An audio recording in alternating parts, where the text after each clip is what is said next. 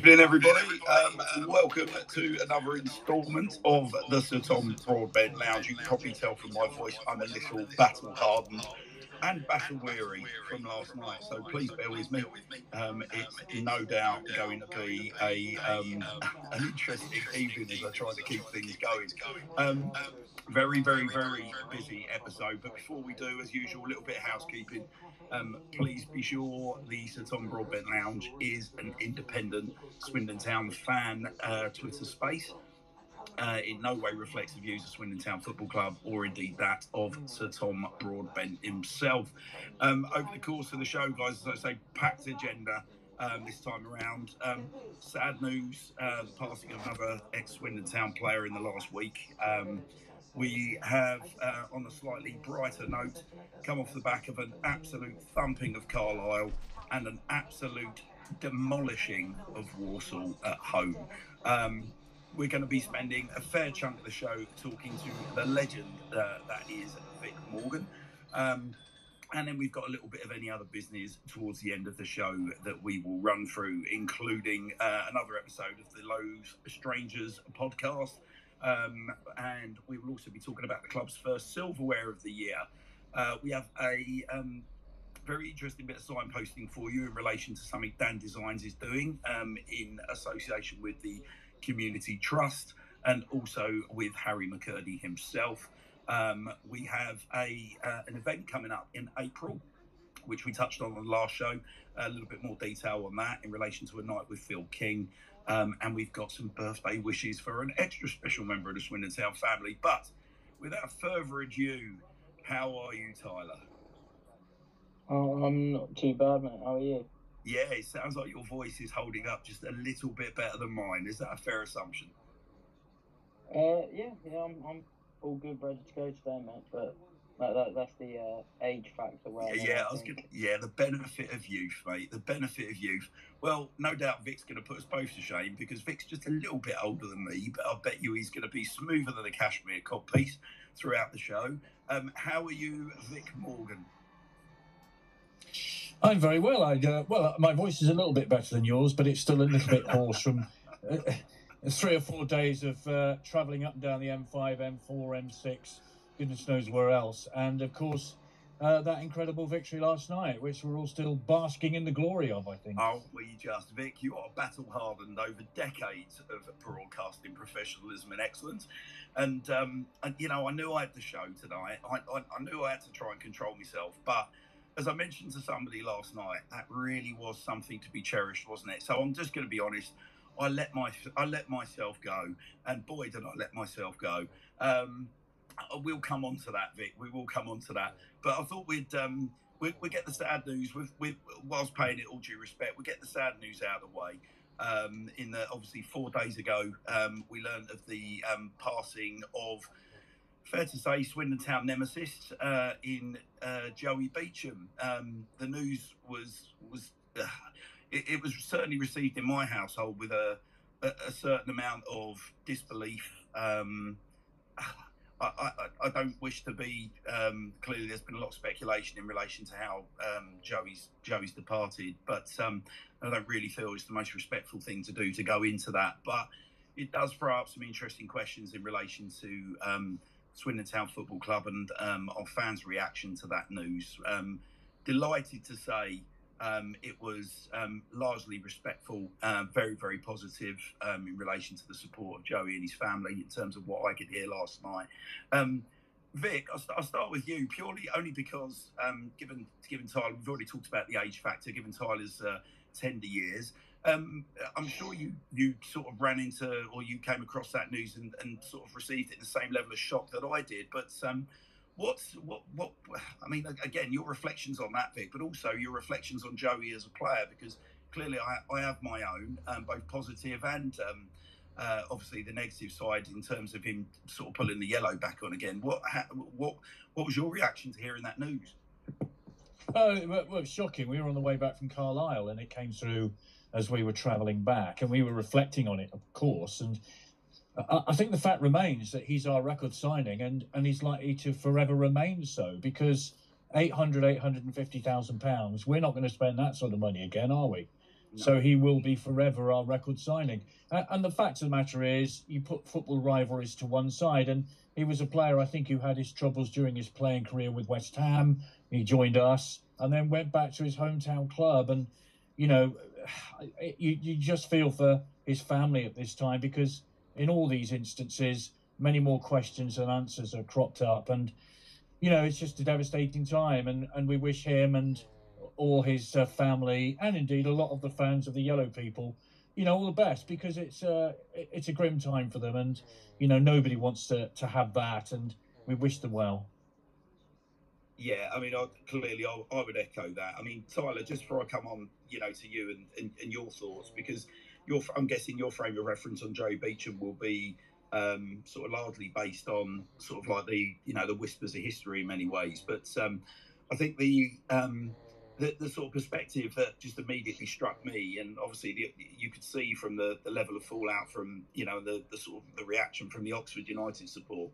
I mean, it really would be like, I mean, arguably their greatest player. I mean, the level of sort of sympathy that was pouring out of those that wear the yellow was, you know, exactly as you would expect it would be in terms of level of respect anyone leaving this world. But certainly when they were discussing him from a football point of view, all the superlatives that came out, you know, video clips of goals being scored, quite extraordinary goals being scored. But Tyler, I just wanted to sort of touch on sort of, you know, I'll say your view, your perspective on it, because as I say, I'm guessing a lot of your kind of view of Beecham, apart from obviously having done your sort of, you know, your history lesson on him, would have been based on the sort of the folklore of that move, because clearly you weren't around at the time that, you know, he joined us from Oxford, and you obviously you wouldn't have experienced the move to West Ham. But what did the news mean to you, Tyler, when it broke?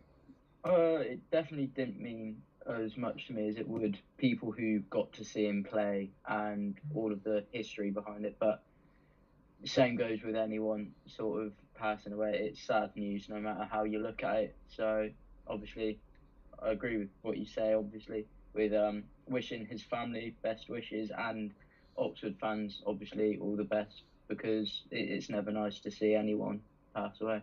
Yeah, I mean, obviously we've you know, we've had a terrible sort of time, Vic, haven't we? Really, over the last 12 months. Clearly, you know, I remember being sort of absolutely gobsmacked at the news that we'd lost Alan McLaughlin. I was shocked and stunned at the news that we'd lost Steve Finney as well very recently, and of course Jamie Vincent. Yeah, as you say, Tyler. I mean, I think it's only right that we treat that with the level of respect it's due.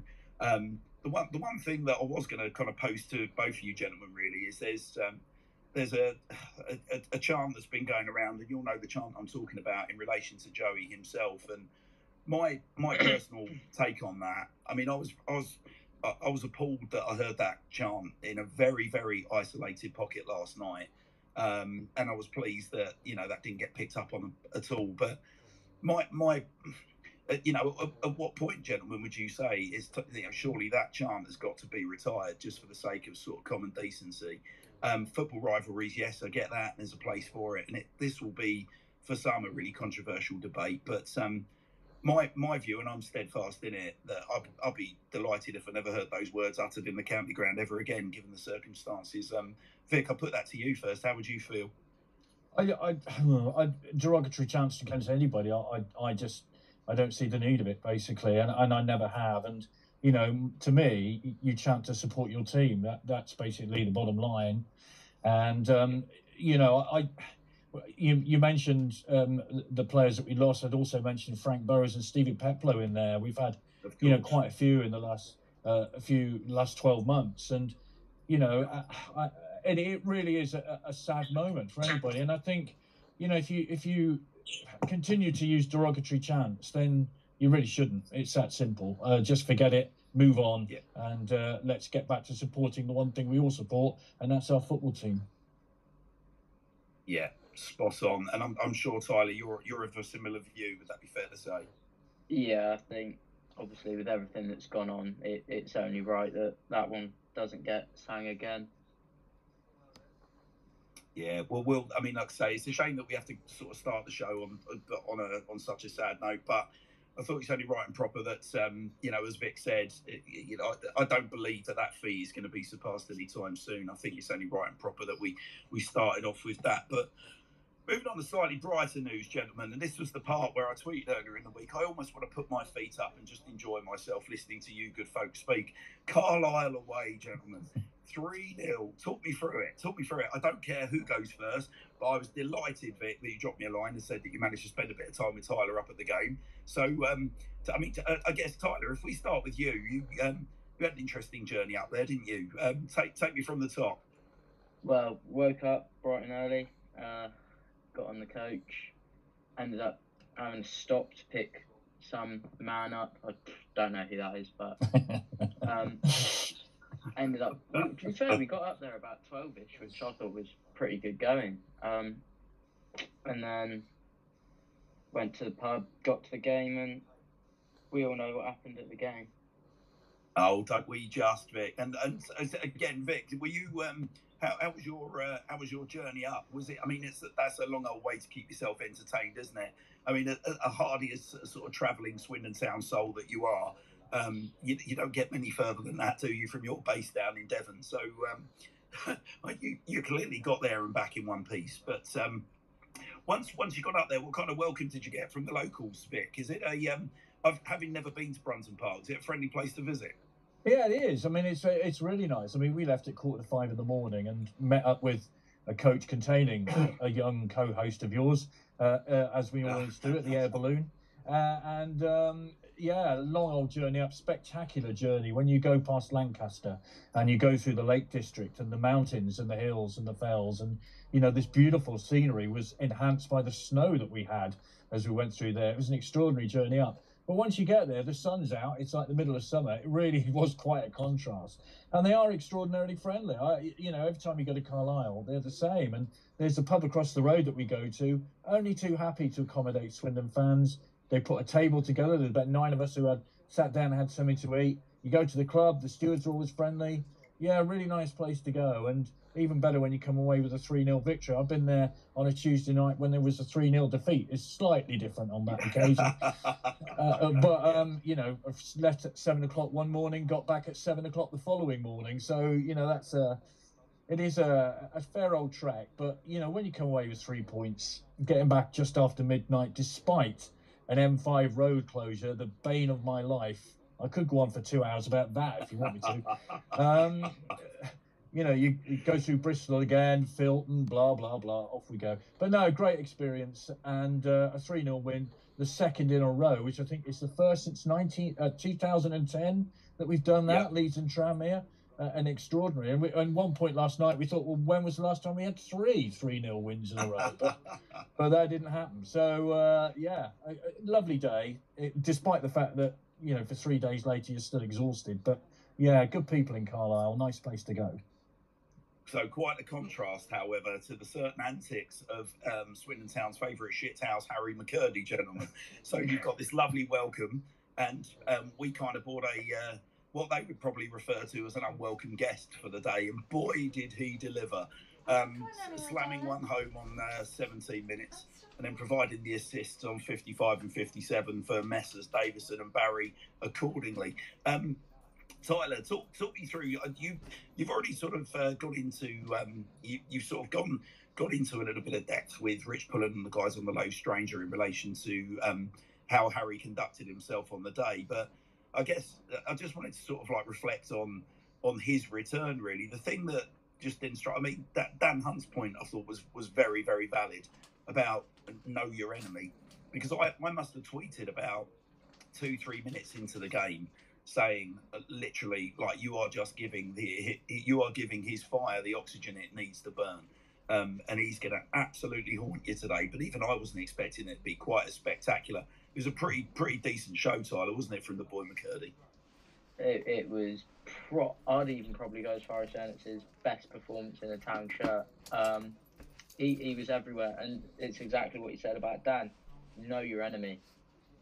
You're booing McCurdy, you're giving him stick. That's everything he needs to sort of thrive. And as soon as he heard those first boos, I think he realised he was right up for it. And I mean, that finish for the first goal, he's nearly taken the net off. So can't fault him. I'll tell you what really struck me, Tyler and Vic. I was going to put this to you, really. I've over the last sort of, particularly last 10 years, just become really, really sick of ex-players coming back to haunt Swindon Town. And I use that wonderful, I don't know if it's an Anglo-Saxon term, shit house, that gets bounded around quite a bit these days. But I've been saying for goodness knows how long now that we need somebody like that in a Swindon Town shirt that will quite happily go back and haunt his ex-clubs in that kind of fashion. I think the player that just absolutely infuriated me, particularly over the last 5 years, has been a certain Mr. Alex Ravel. But even he didn't quite, whilst he was putting the ball in the back of the net, some of his antics when he was interacting with the supporters, shall we say, as Harry did on Saturday, were nowhere near in the same class. Can you think, Vic, of anyone that we've had in the McCurdy mould over the years that sort of played that card quite the way Harry did on Saturday? No, absolutely not. I mean, the thing I'd say about Harry McCurdy is do not abuse him in any way, shape or form, because it makes him play twice as good as he would have done normally. And, he loved it. I mean, he does. He thrives on that situation. And, he's a sort of player, you could say whatever you want to him, and it just makes him better. And the bit at the end when he was doing the Di Canio, we're going up, you're staying down kind of thing was wonderful. I mean, you just took you back to those days when Di Canio used to march out to the middle of the pitch and do that, and he loves it. Yeah. And I think the thing is with Harry McCurdy, we should cherish every moment we've got of him, because he is a one-off. And Tyler and I were discussing this at half time, and I don't care what he does, away from the pitch, as long as it's legal and decent, that's fine, But I just think on the pitch, he's an absolute joy. And he is the one player at the county ground that you immediately think, as soon as he gets the ball, something is going to happen. And it was his performance on Saturday was breathtaking. And the moment he slammed that ball into the back of the net, he didn't come to the Swindon fans, he went to the Carlisle fans. Of course he did. Yeah. And there's that whole thing now where a player at your former club, you don't celebrate against your former club, do you? Well, Harry did, and we loved him for it. Simple as that, really. Yeah, it's absolutely. So the interesting thing, I mean, what's not been said about Harry, but the thing that really occurred to me, sort of following on from Saturday, was I think I turned to my son and said, listen, if all the stars align, Harry could be our next £1 million footballer in terms of selling him on for value. And my son sort of stopped me and said, and it was a really interesting point, actually. He was like, yeah, but Dad, if you were a manager, would you take a chance on Harry McCurdy? Because whilst he will deliver exactly what you said, Vic, on the pitch, I think we've seen that Ben Garner's got the magic formula for managing him. I think there are a lot of managers that, and I wonder whether this is what's held him back with his previous clubs, that are just intimidated and actually probably don't want to expend what they see as the energy on him. Now, I like to look at it another way. I like to look at it as in, is this just that Ben Garner's got into his head and sort of expressed to him, look, Harry, it's time to grow up. It's time to really make something of your career, or it's going to pass you by. And Harry's then kicking on. But every now and again, I see his antics cropping up, particularly on Instagram. And I think, no, do you know what? I think my son's right. I think it's just the right player, right club. And I think you'd be a very brave manager to take him on, in the same way that managers have tried and failed in the past to get the best out of the likes of Hatem Ben Arfa and Abdel Tarabt. These guys are supremely gifted, mercurial geniuses, and you've just got to love what they bring to the piece, and you've got to try and nurture it, and you just know that you're going to have your work cut out. I mean, Tyler, would you say that's a fair assumption, or do you think I'm being hard? I think it's a mix of the two. Because I think, it is a risk to take him on, but I do think at the same time, Garner's definitely got in his head, and he has matured a bit since he's come here. He's still a bit childish, but that's why we all love him. And no one's going to complain at that, because, like I say, it's who he is, and it is very, very funny. But I do think he's maturing a bit, which £1 million signing, maybe not, but I do think if the stars align, we could flip him for a decent bit of money in the future, and as long as it's an amicable departure, I don't think he'd come back and do what he does to Carlisle fans to us. Yeah, fair one. Listen, from my point of view, just to to ensure that everyone understands that I am absolutely a Harry McCurdy fan. I think part of my take on this is clearly I just want to put as many managers off of signing him as I possibly can, because as I think I tweeted earlier in the week, he's all ours, and let's keep him that way. I mean, for me, guys, having sort of rewatched the game a few hours afterwards, the other elements of the match that really impressed me on Saturday, I thought Josh Davison's movement was absolutely incredible, and you just could not take your eyes off of Louis Reed and his continued influence sat in front of the back four. I thought Reed and Ellis Iandolo were absolutely fantastic in the centre of midfield. I thought the emerging Ricky Aguiar, and we'll come on to him again when we start talking about last night, but I thought he's very neat and tidy, very accomplished. And I came away from the game thinking, now, all right, we put Scunny away, we've put Carlisle away. Is this potentially the return of Sexy Garnable, which then leads us quite nicely onto what we saw last night? And there's a reason I'm struggling with my voice, gentlemen. As I said to you, last night was one of those nights where, by God, if you don't just let go and enjoy a night like last night, and cherish every second of it and make the most of it, you'd only be looking back with regrets. Vic, how were you feeling before the game last night? Were you because I'm going to be honest with you, I brought my merry band up from London with me. There were 5 of us in the car, and I quite gleefully said we're going to win this 4-0. And I said that we're going to have a Louis Barry hat-trick, and Ricky Aguiar is going to be on the score sheet, as God is my witness. Now, I'll be honest, there was a part of me that was thinking, well, maybe I've gone a little bit gung-ho on that, but we all know what's happened. But how were you feeling, Vic, before the game? Were you as optimistic as I was? Well, to be fair, I was still recovering from the night before, because I've done that thing on the Legends Lounge with 4 absolute legends, Mays, Rowland, Kenny Stroud and Jimmy Allen, and didn't get back to Devon till 1 o'clock and sort of got to bed at 2 o'clock.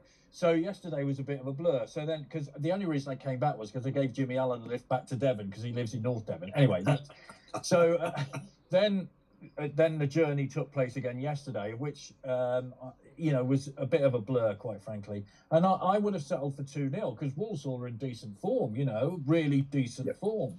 And I think it's fair to say, I don't know about everybody else, but for the first 20 minutes, I thought, we're going to get a bit of a spanking here if we don't watch it, because they really did put us under pressure. Jojo Wollacott, if you remember, made a pretty spectacular save early on.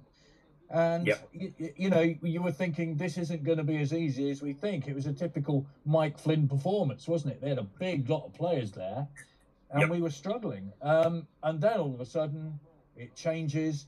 And, well, we all know what happened. One of the most breathtaking nights at the County Ground we've had for a long, long time.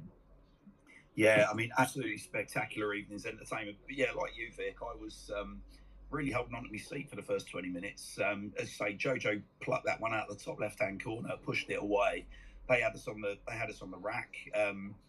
We just didn't seem to be kind of finding that sort of urgency on the ball. Our sort of forward progression wasn't particularly spectacular. We weren't getting the ball into many sort of dangerous positions.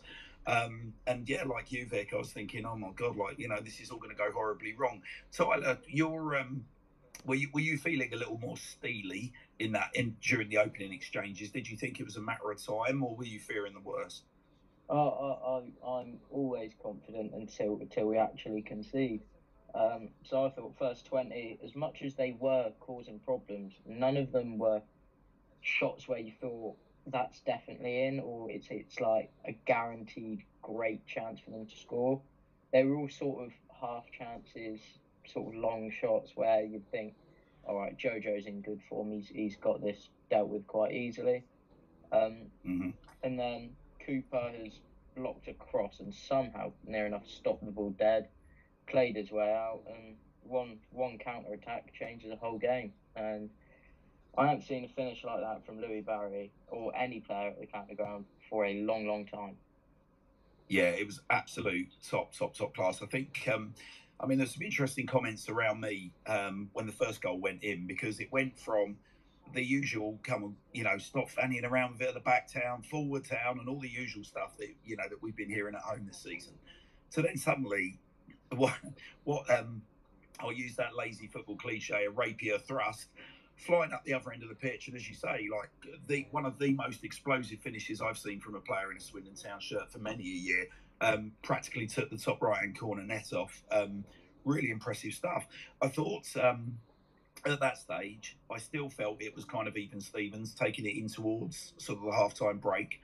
And as I eased off to the corner of the ground to go and take my half-time nicotine, I was standing in a corner watching with interest and got the most delightful view of Mr. Aguiar's first goal in professional football. Tyler, at that point, you would have had a much better view than me. Pretty special build-up, pretty special finish, wasn't it? Yeah, I mean, you can go back to the first goal for it as well. Josh Davison needs a lot of credit last night. He was exceptional, even though he didn't score. But yeah, that finish from Ricky, I've been a big fan of him for a long time since we signed him, and that was as bottom corner as you were getting. I don't think many keepers had a chance saving that, and the set from Davison to set him up for it's perfect weight, perfect timing. Like it's just what you want a big number 9 to be doing. Yep. Absolutely. Yeah, I would agree with that. I mean, I would think there are very few occasions when a centre forward gets a standing ovation coming off without having scored a goal, and Tyler makes that very good point. To me, and having seen his performance at Colchester, where he had a couple of chances, could have scored, looked, match rusty. Let's be fair. He's grown. The last 2 games, he's become an absolute bull up there. And, he's one of these players I would think as a defender, you hate playing against because he's strong and he holds the ball up.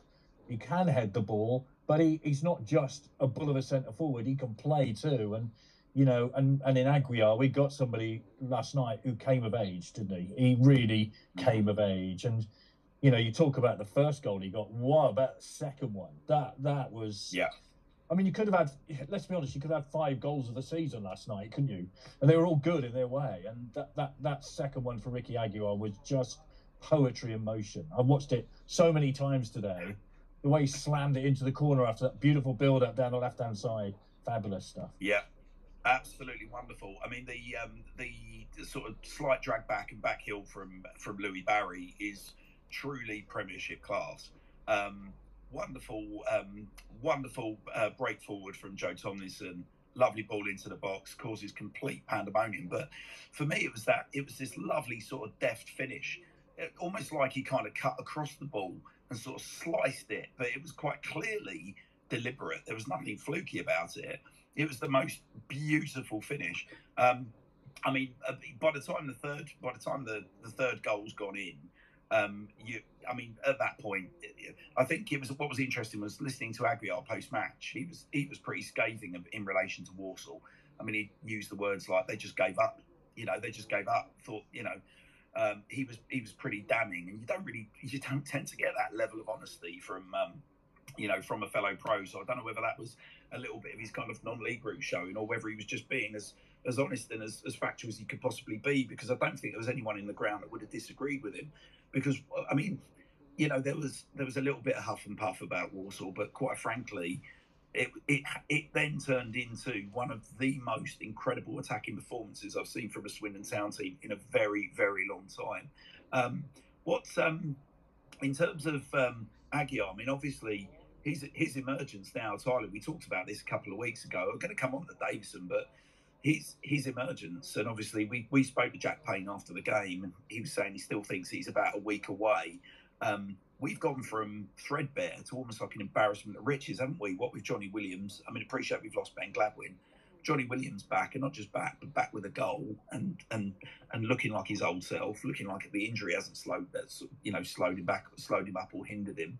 I mean, just to echo Vic's points, Tyler, talk about coming of age. I mean, we were lost on the superlatives, weren't we, at the end of the game? I mean, it was just a very, very complete, industrious, crafted central midfield performance. Yeah, it was really, really impressive at both ends of the pitch from him, really. And it does pose a lot of questions now with, can you drop him? I don't think you can. He's the past 2 games he's been absolutely top class. Even Scunthorpe, he started a bit shaky when he came on, but he grew into that, and I mean he's taken to professional football like a duck to water, really. And I think you've just got to stick with him now until potentially form changes, because as much as Johnny scored, Ricky scored too. Yeah, and I mean, he was. I mean, also we had a little bit of time with Ricky Aguiar outside the ground as well, Tyler. And I think what really impressed me was that he came across as being a very level-headed young guy. You know, for someone that's sort of emerged from from the non-leagues. I reflect back on my time with 442, and I was lucky enough to meet Charlie Austin a day or two after we signed him. And I think what really struck me was that he was quite clearly very, very grateful that he'd had this opportunity to come and join Swindon. But he had this very, very kind of steely determination about him, which was like, he almost verbatim, it was like, don't get me wrong, I'm not here to make up the numbers, mate. I'm here to get into the side, and I'm here to do a job, and I'm here to make a difference. I will score goals. And I remember thinking back then, you cocky little sod, but we all know what ended up happening with Charlie Austin. And talking to Ricky last night, there was a little bit of that about him, not necessarily cocky, but there was certainly a kind of a certain confidence, and I would use the word hint of arrogance about him. Very, very professional. Clearly a very, very good lad, which is in keeping with the kind of personalities that Ben Garner's been looking to bring into the club. But there was no, as he's walking along, sort of clutching his champagne, there was no kind of sort of almost half embarrassed, sort of, it was almost like a level of expectancy. It's like, well, yeah, it struck me as, I'm someone that can win games. I'm someone that can score goals. This is my level. I should be here. Very, very impressive young man. And we talked to Vic. You talked about the kind of almost. I mean, I would describe it as an almost complete performance for a number 9. The only thing that he didn't do, as you said, was hit the back of the net. I think what really struck me about Davison was his link-up play was pretty extraordinary, and the interesting dilemma he now poses. I mean, again, I'm a huge fan of Tyrese Simpson, but there's a lot of people that are calling for Tyrese's return in the summer, should we get the opportunity to pick him up on a freedom of contract basis. Now, that would be a very, very dynamic setup, having those two number 9s. Whether you're rotating them off the bench or I still believe that Tyrese could play off of the number 9 himself. So the question I was going to ask you, Vic, first, do you feel that we're a better team for Josh Davison in the side versus Tyrese Simpson, given that Tyrese has had his detractors whilst he was developing at the rate he was? Is it just that Josh is a little further down the line in his professional career, and therefore we can expect a slightly more significant impact, shall we say, if that's fair to say, for versus a guy that's already got himself in double figures? And like I said, just to be clear, I am a firm favourite, but hopefully if you get my point.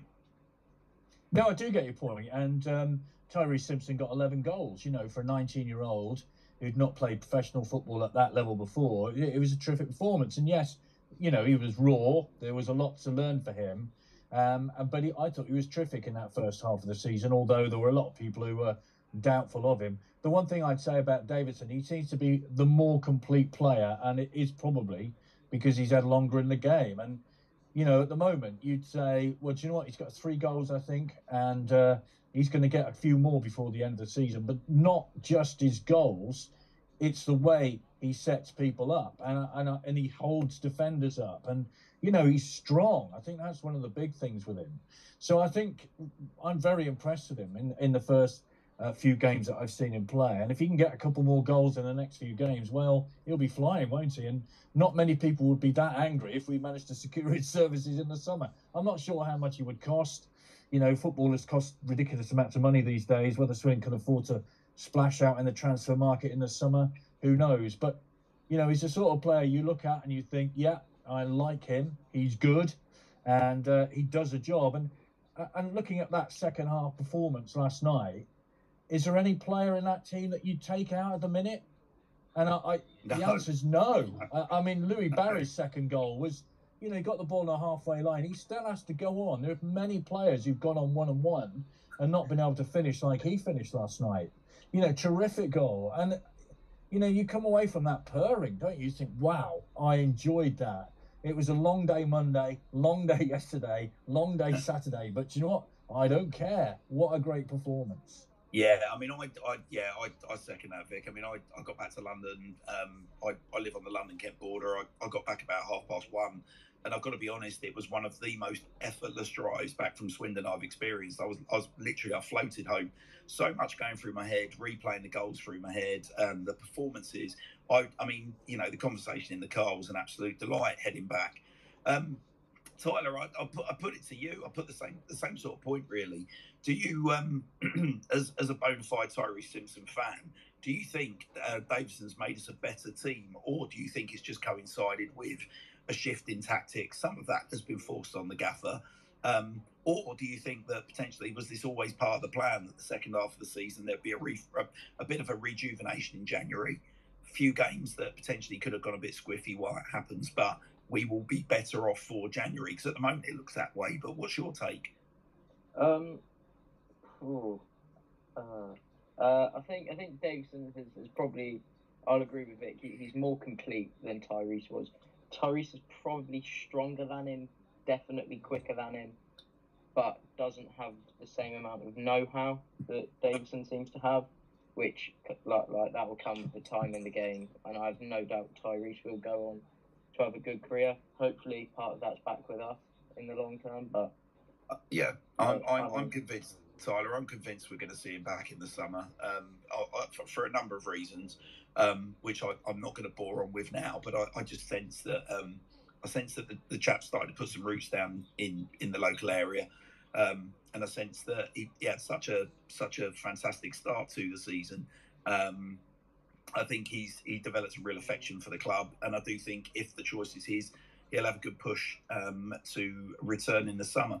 Now, a couple of interesting sort of points to make off the back of that. One is that obviously it will be an interesting dilemma should we get ourselves promoted as to whether or not Tyrese's development is such that he can have an impact at League One, which is why it leads me on to the next point about Davison, which is, when we signed him, now where I live, excuse me, where I live is, it's fair to say, heavily populated Crystal Palace, Charlton and Millwall fans, and spoke to several Charlton fans about Davison, and they weren't particularly flattering in terms of their view of Davison, and they were basically saying, look, in a Charlton shirt, this they believed he hasn't really got a future there, and that actually it was going to be make or break for his career in a professional game. And that was pretty much the view across the piece. Now, essentially, he's turned up. Vic, you nailed it when you described him earlier, so I won't rehash that. But I mean, he's really starting to look the real deal, both in terms of his link-up play and his prowess in between in front of goal. Now, the issue that we're going to have, of course, is rewind a couple of seasons. Messrs Doyle, Messrs Yates, Tyrese himself, of course. He's posing a very, very interesting dilemma for Charlton, isn't he? Because his exploits aren't going to go unnoticed. To your point, Vic, it's going to be very, very interesting whether or not we're going to be able to, afford to pay the kind of money that they'll probably demand for a guy that at the moment looks like he's going to get well into double figures and some. So it's not necessarily a question I'm putting to you guys, more of an observation, really. As I say, firstly, well, in fact, I'll put the question to you. Do you think if we go up, Tyrese, I can't see Tyrese being a starter, but I do think I can see Josh Davison being a starter, and I think Tyrese off the bench and Tyrese developing would be a frightening prospect alongside him. But have you, either of you two good gentlemen, heard any whispers at all that we may have a chance of picking up Davison? Because, like I said, the locals to me are saying that without a shadow of doubt, but obviously with every goal and assist, that's going to look less and less likely unless we're willing to spend six figures. So it's an interesting point, I guess, I'm trying to make. Yeah. Sorry, Tyler. Go on. You go. All right. What I was just going to say is he's obviously out of contract in the summer, and do I think as much as I like Davison so far, he would be good enough to help a team compete at the top end of League One, like Charlton obviously want to do. You could probably say no. So I think you'd probably see him released end of this year, no matter how well he does, even if he does manage to hit, let's say, 12, 13 goals between now and the end of the season, which would be really impressive. So I think he's probably more likely to happen, should we want it to, than Tyrese. Although I don't think Tyrese is going to sign a new deal at Ipswich, so he'll probably be available as well. Yeah, it's. But Vic, correct me if I'm wrong. We'd probably have a fairly hefty development fee to be paid for Tyrese, would we not? Yeah, absolutely. And I think the thing is, if you look at it in terms of players at the moment, we've not had Davison that long, to be fair, have we? So, given that we had Tyrese Simpson for half a season, and he did get those 11 goals, let's see how it maps out over the next few weeks. But I would say after last night's performance, and indeed the way he played at Carlisle, that you have got a more complete centre forward in the way he bullies centre halves. He really did bully centre half. Tyrese Simpson was learning to do that. As Matt Hayward said on one of our Monday night panels, he was learning to deal with hairy ass defenders. But I think, Josh Davison sort of kind of already knows how to do that. And he's one of those players, if you are a centre-half, must be a nightmare to play against, because, he's going to hold you off. He is going to get in your face. He is going to cause all problems. So I'm after last night's performance, it'd be very difficult to say you wouldn't want Josh Davison on a permanent basis, wouldn't it? Yeah, I completely agree. Like I said, me personally, in an ideal world, I think we take the two of them. I get a sense that was probably always the plan. I don't believe that, obviously, I know we weren't expecting Tyrese to be recalled by Ipswich in the manner that he was. And you do sort of sense that Davison was probably being lined up to come and sort of relieve some of the burden and, probably help Tyrese along the way with some of the attributes that you've just talked about, Vic. But yeah, so anyway, like I said, just again, I hate to use especially given Tyler's review of me on the Low Strangers podcast, I hate to use a well-oiled football cliche, but long may it continue in relation to Josh Davison, because providing he can keep himself fit, he's only going to get better and better. Because, I mean, I still maintain, I mean, he didn't have a lot of football at Charlton before he came to us. He still looks like, I mean, if that is, I'm just thinking about just basic sort of, biology. If that's 80, 90%, goodness me, when he hits 100%, we're going to have a hell of a player on our hands. Let's just hope it's not the kind of circumstance that we found ourselves in with Kane Kessler-Hayden, where come the end of the season, it's just a shoe-in that, of course, they want him in the red shirt of Charlton as opposed to the red shirt of Swindon. But obviously, moving on, chaps, we've now got the hurdle on Saturday of Salford at the county ground. Of course, all three of us are going to say we're bullish. I'll just take a quick prediction from both of you gentlemen, and we'll get into we'll move ourselves along. What are you thinking, Vic? Just how bullish are you? Well, I've got to say, Salford away was one of the best away performances for a long time, because there was great game management in that game. All right, it wasn't the best performance in terms of how we played, but it was one of the best performances in terms of managing the game at the end when we were hanging on for a 1-0 win. It's very difficult, because if you were a player last night, you'd be in that dressing room saying, come on then, can we play Salford now? It'd be that sort of mood, wouldn't it? And they're mid-table, so the expectancy on Saturday will be that we'll roll Salford over. You'll never roll anybody over just because you won the previous game 5-0. I think we'll come out 2-0 winners, and I'd take 2-0 now with great delight. Thanks very much. 2-0 would do nicely. Tyler, what are you thinking? Well, same as every week, 4-0. That's the boy. That's all I like to hear. Well, I'm just going to stick with my usual. I am praying in the church of the Seaside Reds, and I'm just going to say 4-1 just for the hell of it. I think you're absolutely right though, Vic. I think the interesting thing that Salford bring to the table is there is quite clearly, you only have to watch the documentaries, on Sky in relation to Salford as a club. There's ferocious ambition behind the scenes, and you get the impression at some point it's going to click. clearly it's not clicked so far this season. Just hoping that Saturday's not going to be the day. But you know, at some point they are going to click. They've got too much money behind them to not click, and they've clearly got a lot of very wealthy ex-footballers behind them with a lot of skin in the game, because they're all in the local area, they're rooted in the community, and they feel a certain determination to make it work. I think realistically, I think Saturday is, I think that, you know, the league is starting to do its talking. I think those league positions have been earned at this stage, so I think we should be going into it, especially off the back of the 3-0, 3-0, 5-0 results. But wouldn't it be the most Swindon-y thing to go into that game and end up getting absolutely hammered? I don't even want to tempt fate. I'm going to stick with my 4-1, and we will move on. So Vic, now this welcome to the Sir Tom Broadbent Lounge proper. Vic Morgan, this is your life. Vic, you and I have had quite a bit of contact via text messages and various conversations sort of over the years, and I've never been shy of sort of telling you, just on a personal level, what your voice, the role your voice has played in luring me into the wonderful world of Swindon Town from my little corner over in the southeast of London.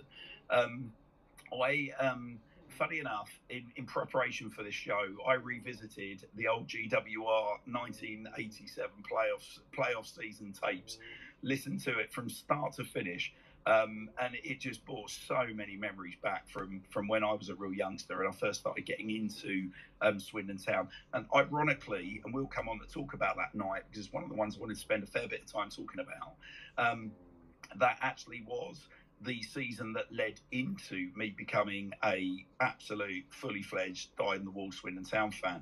And I cannot stress enough, Vic, that those tapes played such a big part in my burgeoning fandom. So in the first instance, I just wanted to say, in front of everybody, thank you for that, Vic. Would you have, if you cast your mind back to when you first started covering Swindon from commentator, would you ever have thought that you'd be on sort of talking to sort of any Swindon Town fan that would maybe reflect that back at you, sort of quite further down the line as we are now? No, absolutely not. I'm quite humbled by that. So I really appreciate it. And, you know, they were great times. There's no question. And, you know, I started out on Hospital Radio Swindon many, many years ago. And on Monday night's event at the Legends, I met up with Arthur and with Kenny from Hospital Radio. And they were the first two that I commentated with. It was an old GWR Christmas appeal thing that I won, a £10 bid, and you got a chance to commentate on a Swindon Town game for Hospital Radio. And I just thought, wow, I've got to do that and have a go. And I did, and it led to, well, you know, a sort of half-decent career in the radio, not just doing football commentaries, but sports presentation, general presentation, phone-in presentation.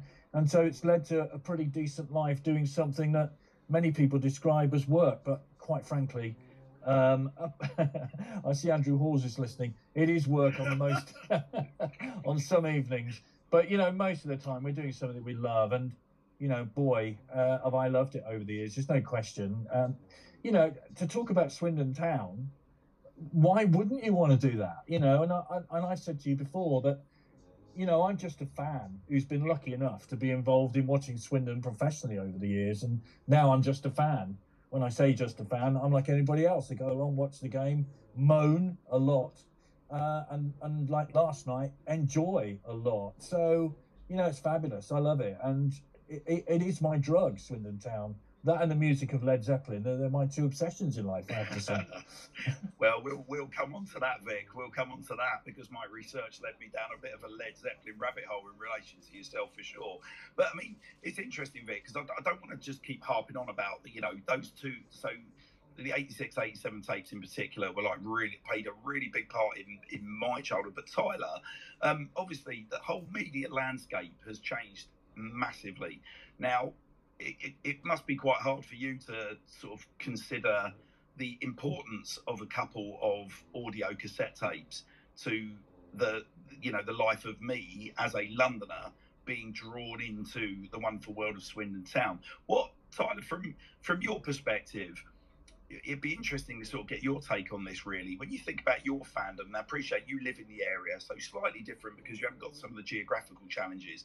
But can you think of some of the influences that drew you into supporting Swindon Town? Because, like I said, the media landscape now, the fact that we're sat here now having this conversation tells you everything you might need to know. Because, you know, I mean, I'm talking about days that were, I mean, Vic, you'll remember, you know, fanzines such as the 69er and, you know, we're talking about, you know, seasons that predated that.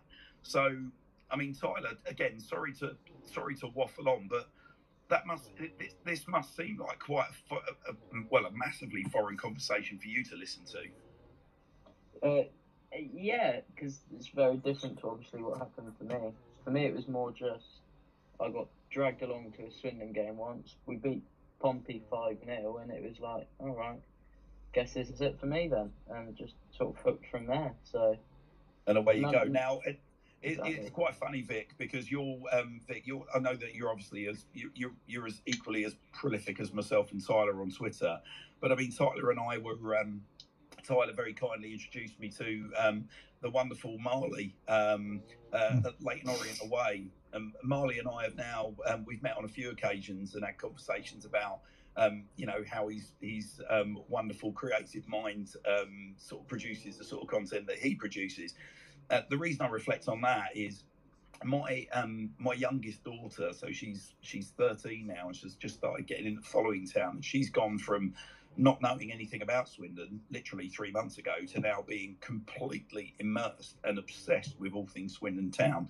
And it's interesting because we talk about the channels that lure and the importance of those, but actual fans, like I said, we're having this conversation, but actual fans creating content on a myriad channels, and the types of content that fans can create now with a multitude of tools at their fingertips. You know, it's content such as that that's playing such a big role in introducing sort of the younger members of my family in. I mean, Vic, that must be quite, I mean, from your perspective as somebody that's been in the broadcasting game for as long as you have, that also must seem not necessarily foreign, because it's not like you're out of touch with that tech, but that must seem like, I mean, if you could rewind, go back 30 odd years and sort of, I mean, that would have, to have that smorgasbord of opportunity to create content, that I mean, that would have been manna from heaven for you back then, wouldn't it? Oh, absolutely. I mean, it brings with it also extra work, of course. If you're a full-time reporter, there are so many other platforms that you have to service, not just the main one. Say, for instance, you know, in my day, it was the radio, that was it. But now, as you said, you've got Twitter, you've got, you know, websites to do, you've got all sorts of things, Instagram, Facebook, you know, all that sort of thing you'd have to do extra as a reporter these days. But, you know, in my day, when I was young, I mean, many years ago, I mean, this is how it was. You got on the supporters bus, say you go to Hartlepool away on a Saturday. You met the bus at 6 o'clock, you got to the ground, you met up with a local freelancer who pointed the direction of the telephone that you were using for the game. And that was it. You know, that was how life was. You did it on the telephone. And if you did any interviews, you did it on the tape recorder, ran down, got the interview, ran back up to the telephone, held the telephone against the tape recorder and played the interview back. Because in those days, there was no ISDN, high quality broadcast line, that's a telephone line. Everything was done on the telephone. It was that simple. I learned a lot from the great Clive King, who I used to sit next to on the supporters bus, former reporter, of course, of the Evening Advertiser, and an absolute legend. And he taught me a lot about being a reporter and the pitfalls of it as well as the upsides of it. And you know, it was a great learning curve really to travel alongside such a man. And it was a different world. It was a different world. But as you go through, you learn to adapt. And as a presenter, I'd gone from records and not cassettes, cartridges and tapes, actual physical tapes that you had to wind up a tape machine and play in. And then it's all on a computer these days. I mean, I've got to say, if I was a radio presenter starting out now, wow, it's dead simple. I hate to say it, but it is, because, you know, it's all on a computer. Simple as that, really. But in those days, there were a lot to put up with, and the landscape has changed immeasurably. The sound quality is much better, of course, than it used to be. So things improve. You have to adapt as you go through. Well, I'll tell you what, I mean, it kind of links quite nicely into my sort of next question for me, really, Vic, because you very much have adapted, and you've obviously you've gone from your radio roots to fully embracing particularly the sort of the more social channels that are available, where, as I've said, users are. They're not just they're not just consumers. They are obviously curators and creators of content themselves.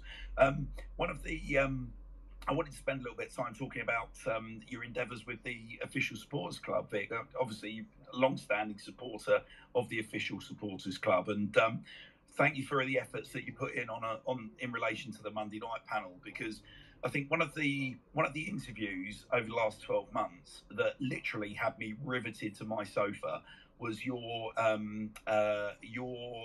approach to the farewell of Richie Wellens. Now, that was a very, very interesting interview on a number of fronts. I'd since spoken to Richie sort of afterwards, and he kind of questioned his wisdom for doing that, and he was just trying to please everybody and such like. But that for you must have been. I mean, did you feel that? Because it was quite funny. I noticed quite a lot through your facial expressions and your tone in response to some of his questions. You weren't putting up with any old toffee, mate, to put it politely. You absolutely pinned him in the way that we would have wanted him to be pinned. There was no holding. I don't believe you held back at all, and you did hold him to account on quite a few of the points that he made. But was it an enjoyable interview for you there, Vic, or was it because you could argue politically charged interview? How did you feel that?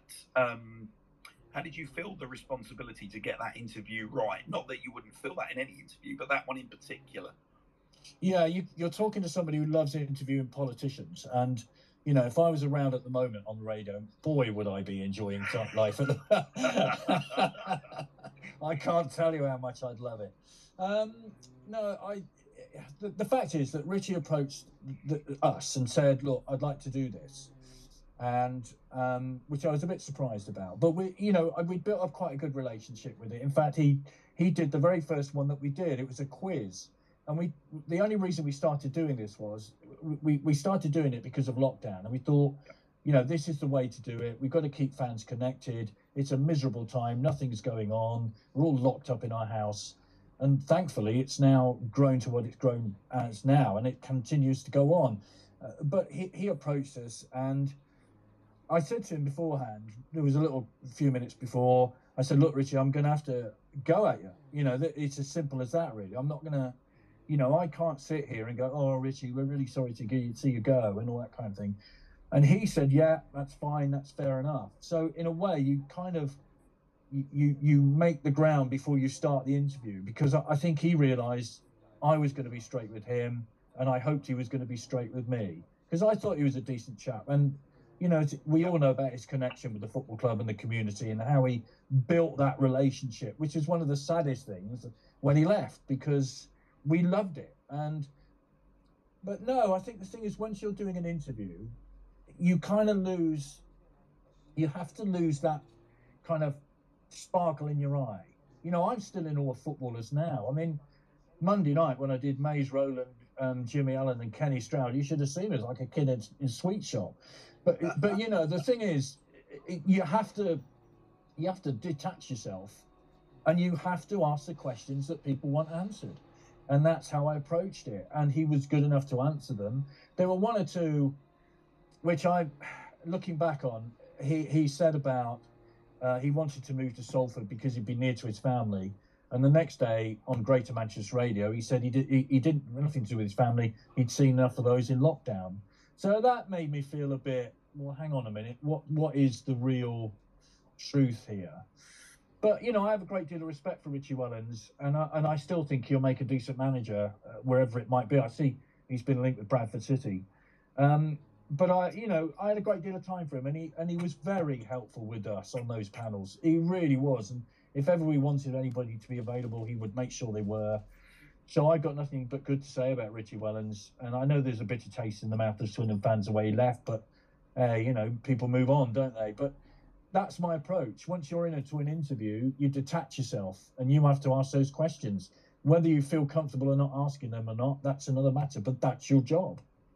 Yeah, but I think I guess, Vic, without meaning to blow sort of too much sunshine up your backside, I think the thing that really what I found so riveting and what it did impress me about that interview was that the reality is sometimes it can be very difficult when you are interviewing people subject to obviously whatever the political agenda is for the organisation you're involved with. When I was with 442 for the length of time, I mean, I was there for the best part of 20 years, had a lot of very difficult conversations with PRs that were representing major footballers. And there could be anything that could, interfere with or shape that interview. They could, certain areas that you just can't talk to them about because of this, that, and the other. The other difficult part of my role was, as somebody that is responsible for making the tilt ring, they could exert certain sort of pressures on you from that respect. So every organisation has its own pressure, but I think the thing that sort of holds you in such high regard amongst the Swindon Town base, Vic, is that I think we generally feel, and I'm sure Tyler will have a view on this, but we generally feel that we can absolutely, when we hear your voice, we're trusting you. We implicitly trust that you are going to ask the right questions, that you will speak in the way that you will pin people in the way that we would expect them to be pinned. So hats off to you, Vic. Like I said, that was, I mean, truly, it was unusual. It was fascinating. It was riveting. I mean, we could probably sort of, take all night sort of talking about that interview in particular, but in the interest of time, we'll move things along. So Vic, I don't want to go over too much old ground. I mean, you did a fantastic piece with Rich and the guys with Low Strangers, where you really sort of drilled into your background. But for those that aren't necessarily familiar, let's just put a little bit of framework around the next part of the conversation. Do you remember the year, Vic, and do you remember your first game at the county ground or away from home? Which was it? Were you home or away for your first game? My first game at the county ground, I said this to Kenny Stroud on Monday, and I thought he's going to remember this game implicitly. It was a North Schools versus South Schools trial match in which Kenny played and indeed scored. So I said that to him, and he said, I don't remember anything about it, which I was kind of like, flattened straight away. But that was my first introduction to the county ground. I'd followed the town, of course, but we lived out at Castle Eaton or Water Eaton, a bit remote. So, for a young 6-7-year-old to get into Swindon, that was a little bit difficult of a Saturday afternoon. And then I suddenly discovered there was a bus that went from Castle Eaton into Swindon every Saturday lunchtime. And so I thought, great. And it came back about 5:30. So perfection, really. And the first home game was against Walsall, February 1968, Swindon Town 3, Walsall 0, Rogers, Penman and Nurse, the goal scorers for Swindon. So that was it, really. And like Tyler, you're sucked in, aren't you? And all you want to do now is watch Swindon Town play every week. And it's just, you go back to those days and you're still the wide-eyed 7-8-year-old that you were when you first went to see them. Although I was slightly older than that when I got on the bus back 12 or 13. But, when I see a footballer even now, I could be reduced to a gibbering wreck within 5 seconds. Because they are to me what I always wanted to be, and they have a special aura about them. Not all of them are brilliant, obviously, but they do have a special aura about them, and that's why you have to kind of, when you do interview people, you have to ask the tough questions, so you detach yourself from that sort of sparkle in your eye. You have to become the hard-nosed journalist and not the football fan. And as Clive King once said to me, and this is the statement I will take with me all the way through my life, once your hobby becomes your job, it's very, very different. And that's very, very true. Listen, I will tell you firsthand, whilst 442 was an absolute it was an absolute pleasure and a treat. And when Rich very kindly invited me onto his podcast to be interviewed, I mean, the outtakes went on for an hour.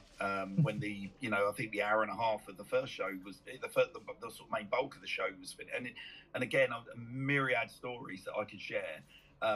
But my biggest regret of having worked in football is when you see the kind of warts and all side of it. You know, when the rose tinted sort of spectacles that you wear as a supporter are taken off. And sometimes, you know, you are privy to conversations, or you see things in and around the game that, you know, you kind of wish you hadn't seen. It's an honour, and a lot of those conversations you know you've got to take to the grave, but nonetheless, it does sort of taint your enjoyment of the game. And I wouldn't go so far as to say my involvement as a sponsor of Swindon Town tainted my enjoyment of turning up on Saturdays, but it shifted the dynamic tremendously for me. I frequently, just in terms of like real basic things, but I mean, being up in the sponsors lounge, everyone would say, "Oh, that must be absolutely fantastic." But when you've been sort of born and raised, sort of, you know, as you can tell from my voice, I very much like getting stuck in, you know, to the vocals of the town end. To switch up to a slightly different, more corporate way of following football for the best part of 5-6 years, that in itself sort of detracted somewhat from the game. And what's interesting is my son himself has got more connected with the club since the sponsorship finished. I mean, he was with me pretty much every Saturday. But look, Vic, this is all I'm waffling on about me. This is, again, really, I wanted to sort of drill into you, really. I mean, your first game was '68, so clearly you have seen some managerial greatness. Do you have any sort of recollections or any nuggets of wonder in relation to a certain Mr. Danny Williams around that sort of era, the 68, 69 sort of period?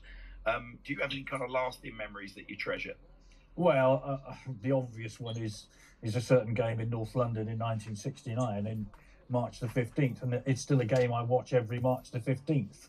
It's my little tradition. And you know, that side that went on to get European Cups, you know, not the European Cup, but beat the likes of Juventus and Sampdoria and, you know, people like that, Napoli, away at Napoli, and away at Juventus. You know, you can't get a lot better than that. And Danny Wilson was a great manager. He was a straight-talking Yorkshireman who just had a great deal of respect with his players. And, you know, you talk to the likes of John Trollope these days, and I can't even believe sometimes I'm talking to John Trollope. You know, you just think, how am I doing this? But you know, they obviously had the greatest respect for Danny Williams, and that side was immense. So those are my great memories of Swindon Town early on, and being at Wembley that day is something I will never, ever, ever forget. I mean, being stuck in the car park for hours afterwards, and before the M4 was completed, the journey back wasn't great. But the game itself was magnificent. And those two Rodgers goals, where he shifted his balance with the first one and then rounded Bob Wilson for the second and slotted it into the corner. And that is that, as Brian Moore said on the commentary, just magnificent. And you will never forget it. It's just like, you know, I always think that Bob Wilson actually went shopping in North London when he went round him, because he took him so far the wrong way. It was just magnificent. And, you know, you're starting off from a base like that. I mean... You know, tell me about it. Okay, so I'm going to kind of give you my sort of frame of reference and pose you a question which that doesn't typically get asked a lot, which is the era that then followed on, sort of the best part of 15, 16 odd years. So for me, having grown up with Lou Macari, Ozzy Obdiles, Glenn Hoddle, John Gorman, and then the first part, let's say, of the Steve McMahon era, relatively, I mean, certainly on reflection, even when we were getting sort of, you know, gubbed in the Premier League and suffering relegation and then subsequent relegation, we still bounced back by winning the old Division 3 and getting ourselves back into what is now the Championship. Now, I reflect on the period that I hope we're starting to emerge from now as almost being the equivalent of what you must have gone through in sort of, you know, post 69, post Anglo-Italian Cup era. I mean, for someone that, I mean, like, you know, for you at Wembley in 69, see me at Wembley in 89, 93, and then watching that ever so slow decline thereafter. What was that like, watching that wonderful side of 69 essentially sort of, you know, get to a point where they all drifted away from the club, and obviously then the club fell on pretty hard times just prior to the Macari era? What was that like? Because that must have been heartbreaking for you. Yeah, it was pretty rough. I mean, there was no money. The crowds were down to 2,000, you know, and the fourth division, of course, occurred. And it just was pretty grim, to be honest. And you'd seen that magnificent side break up, and Stan Harlan went off to Birmingham, and, you know, things started to fall to pieces. And Don Rogers, I can't say too much about Don Rogers because he was a player who he glided. He never ran, he just glided. And if he was on today's pitches, nobody would get anywhere near him. And he was just magnificent. Joe Butler in midfield, for instance, you know, Rod Thomas, John Trollope, fullbacks, Frank Burrows. You just go on and on and on. And then to see those players get older and older. Peter Noble, of course, went off to have a great career with Burnley in the first division. And then you're back down to the fourth division, and the club's on its uppers, really.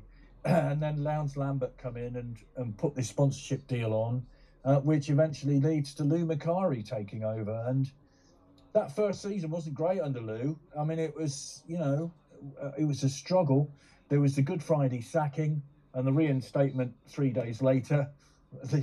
I mean, anybody's religious, I don't mean with any disrespect, but the Easter resurrection. And then the rest is history, as it were.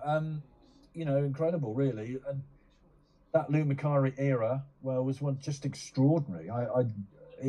But of course, as we all know, and I know because I covered all that with in great depth, there were problems which eventually led to the club losing its much-earned first division status. Yeah, I mean, I was going to say, Vic, so you go from being kind of like a, you know, super fan, you know, somebody that's enjoyed, you know, the 69 era and all those wonderful players that you've mentioned into, so if I've done my homework correctly, Vic, you've very much got the mic and the headphones on around sort of 84. Have I got that right, or was it before then? I'm just trying to think. In relation to Swindon, that is. Yeah, 84. Yeah, probably a bit before that with Hospital Radio. And then I sort of applied to GWR, or Wiltshire Radio as it was in those days. I just wrote a letter in to say, would they be interested in having, you know, can I come and have a look around and all that kind of thing. So 84, 85, that's right. That was my first season covering them on a professional radio station. Lou Macari's first game was my first game. Wrexham at home, 2-1 win. Yeah, that's absolutely right. And as you said, we've got the Lowndes. So now we've got the Lowndes Lambert money on the condition, of course, that we appoint a high-profile manager in Lou Macari, which we indeed did. So you've gone from Hospital Radio to now being, you know, our man with the mic at Swindon Town. What was? I mean, you talked about being a kiddie in a sweet shop. You now stood face to face with, you know, arguably one of Celtic's greatest ever players as manager of your football club. How did you avoid the starry-eyed moment that you said to me, it's so important that you don't bring to the table? Like, I mean, because that must have been very hard.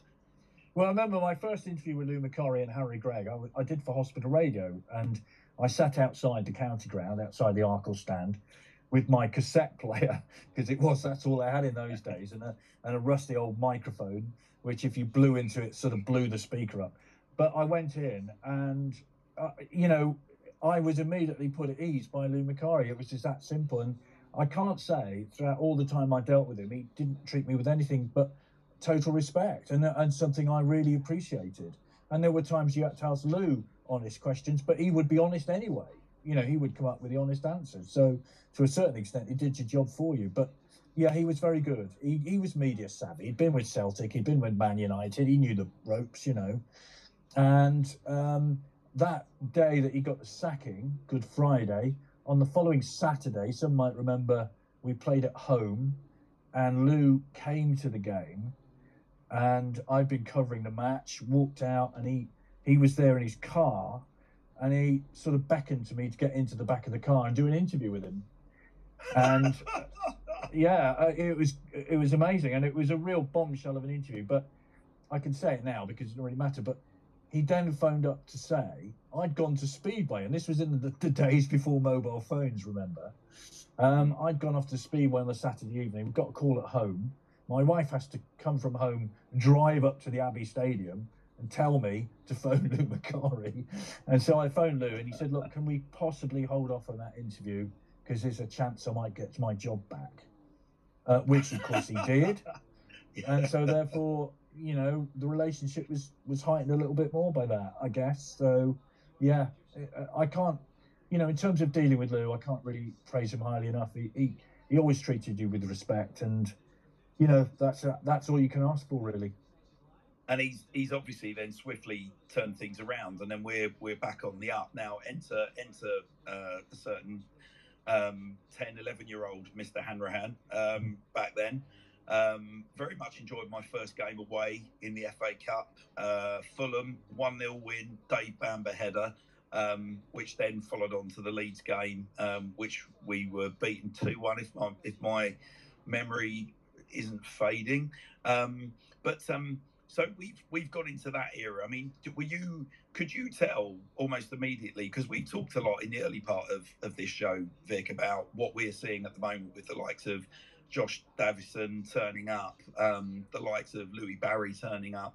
Could you back then, you reflect on the likes of Jimmy Quinn, you know, these kind of guys, you know, they're, you know, even if, I mean, we skip on a little bit and we start talking about the Tim Parkins of this world being brought in and the Chalky Whites, was there this sort of sense that there was something in the air happening here, that because obviously we've gone on and stormed Division 4 back then, record number of goals scored, etc. Was it something that Lou just dramatically changed, or was it something that you felt was a bit more gradual?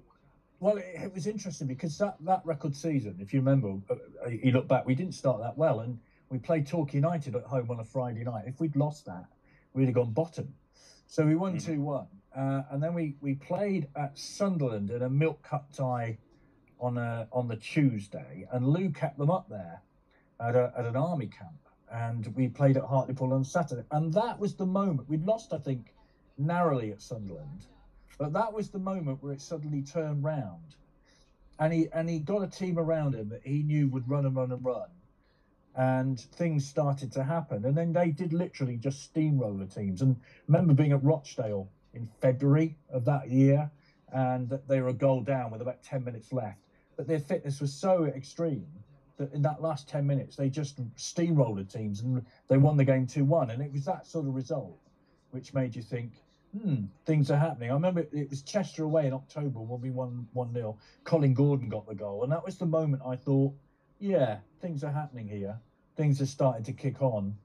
And boy, did they. I mean, that season was immense. And Dave Bamber getting on that promotion night against Chester 4-2, and then Mansfield away 1 each, of course, which clinched the title. And the following season, it just went on and on and on. And it was a magical time. And I know you're going to talk about that Gillingham game eventually.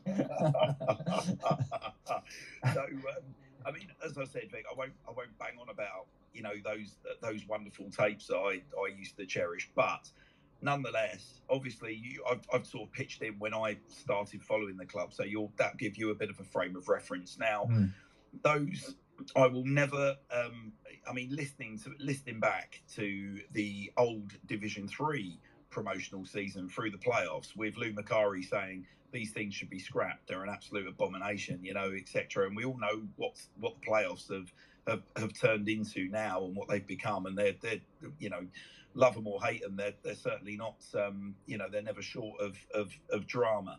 But there's so much of what you've touched on so far tonight, Vic, that is captured in those tapes, and the raw emotion of you on the pitch. Talk me through it, Vic. What must have been going through your mind? Because you've talked about, I mean, you've talked about the extremes of, you know, being, you know, pinning, you know, Richie Wellens. You've talked about, you know, interviewing politicians and such like.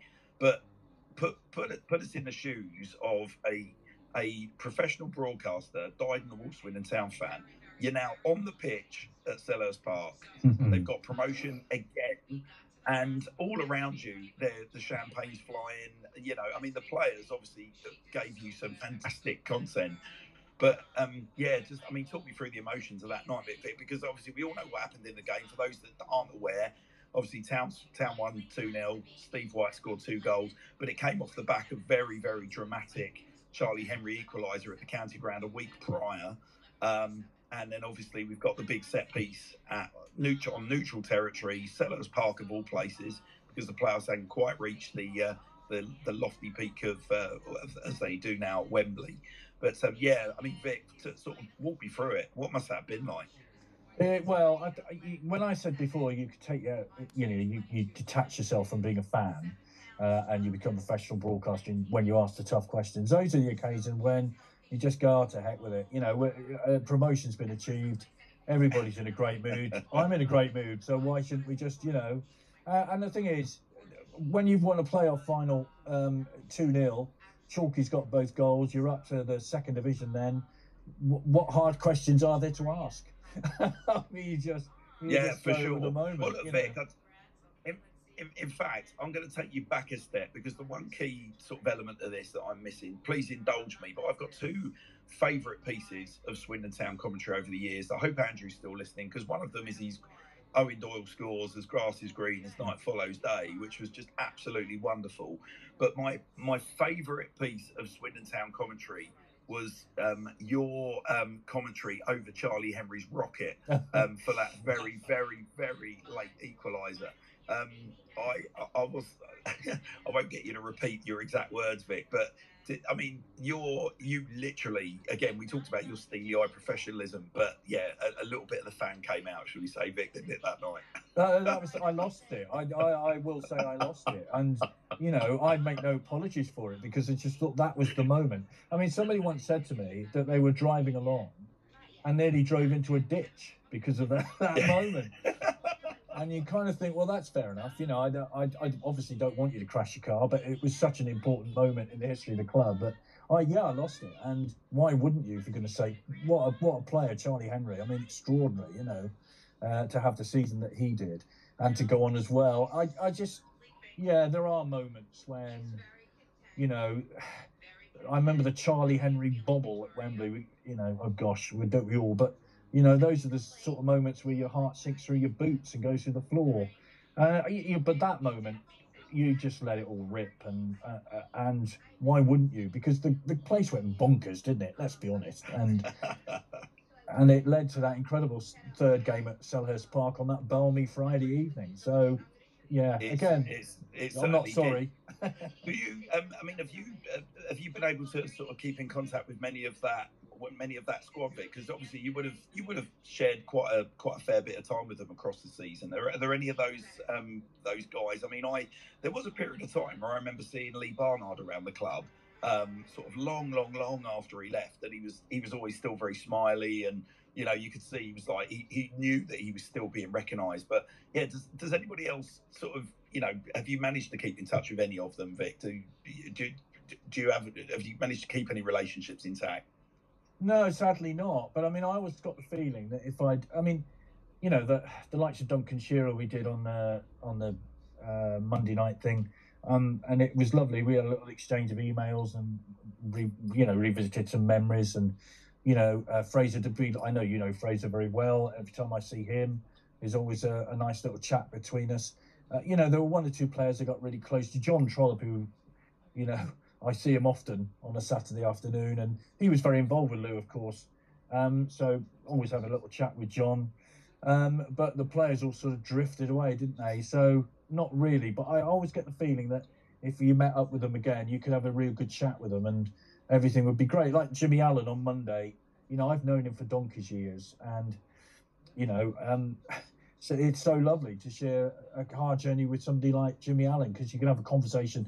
Well, I think we touched on everything. We touched on politics, football, foot and mouth. We touched on everything on the way there and on the way back. So, well, it's just your Monday night panel, Vic, with Jimmy Quinn was an absolute delight. And I mean, the chemistry that you share with him back there, and trust is a huge thing, isn't it, when you're interviewing somebody? And I mean, there were a couple of very emotional moments. You'll know exactly what I'm talking about when he was, when Jimmy was reduced to tears. This sort of big sort of super tough Ulsterman that would run through brick walls. To open up to you in the way that he had, I think is obviously testament to a lot of the work that you did, with him and around, back in the 80s. I'll be certain of that.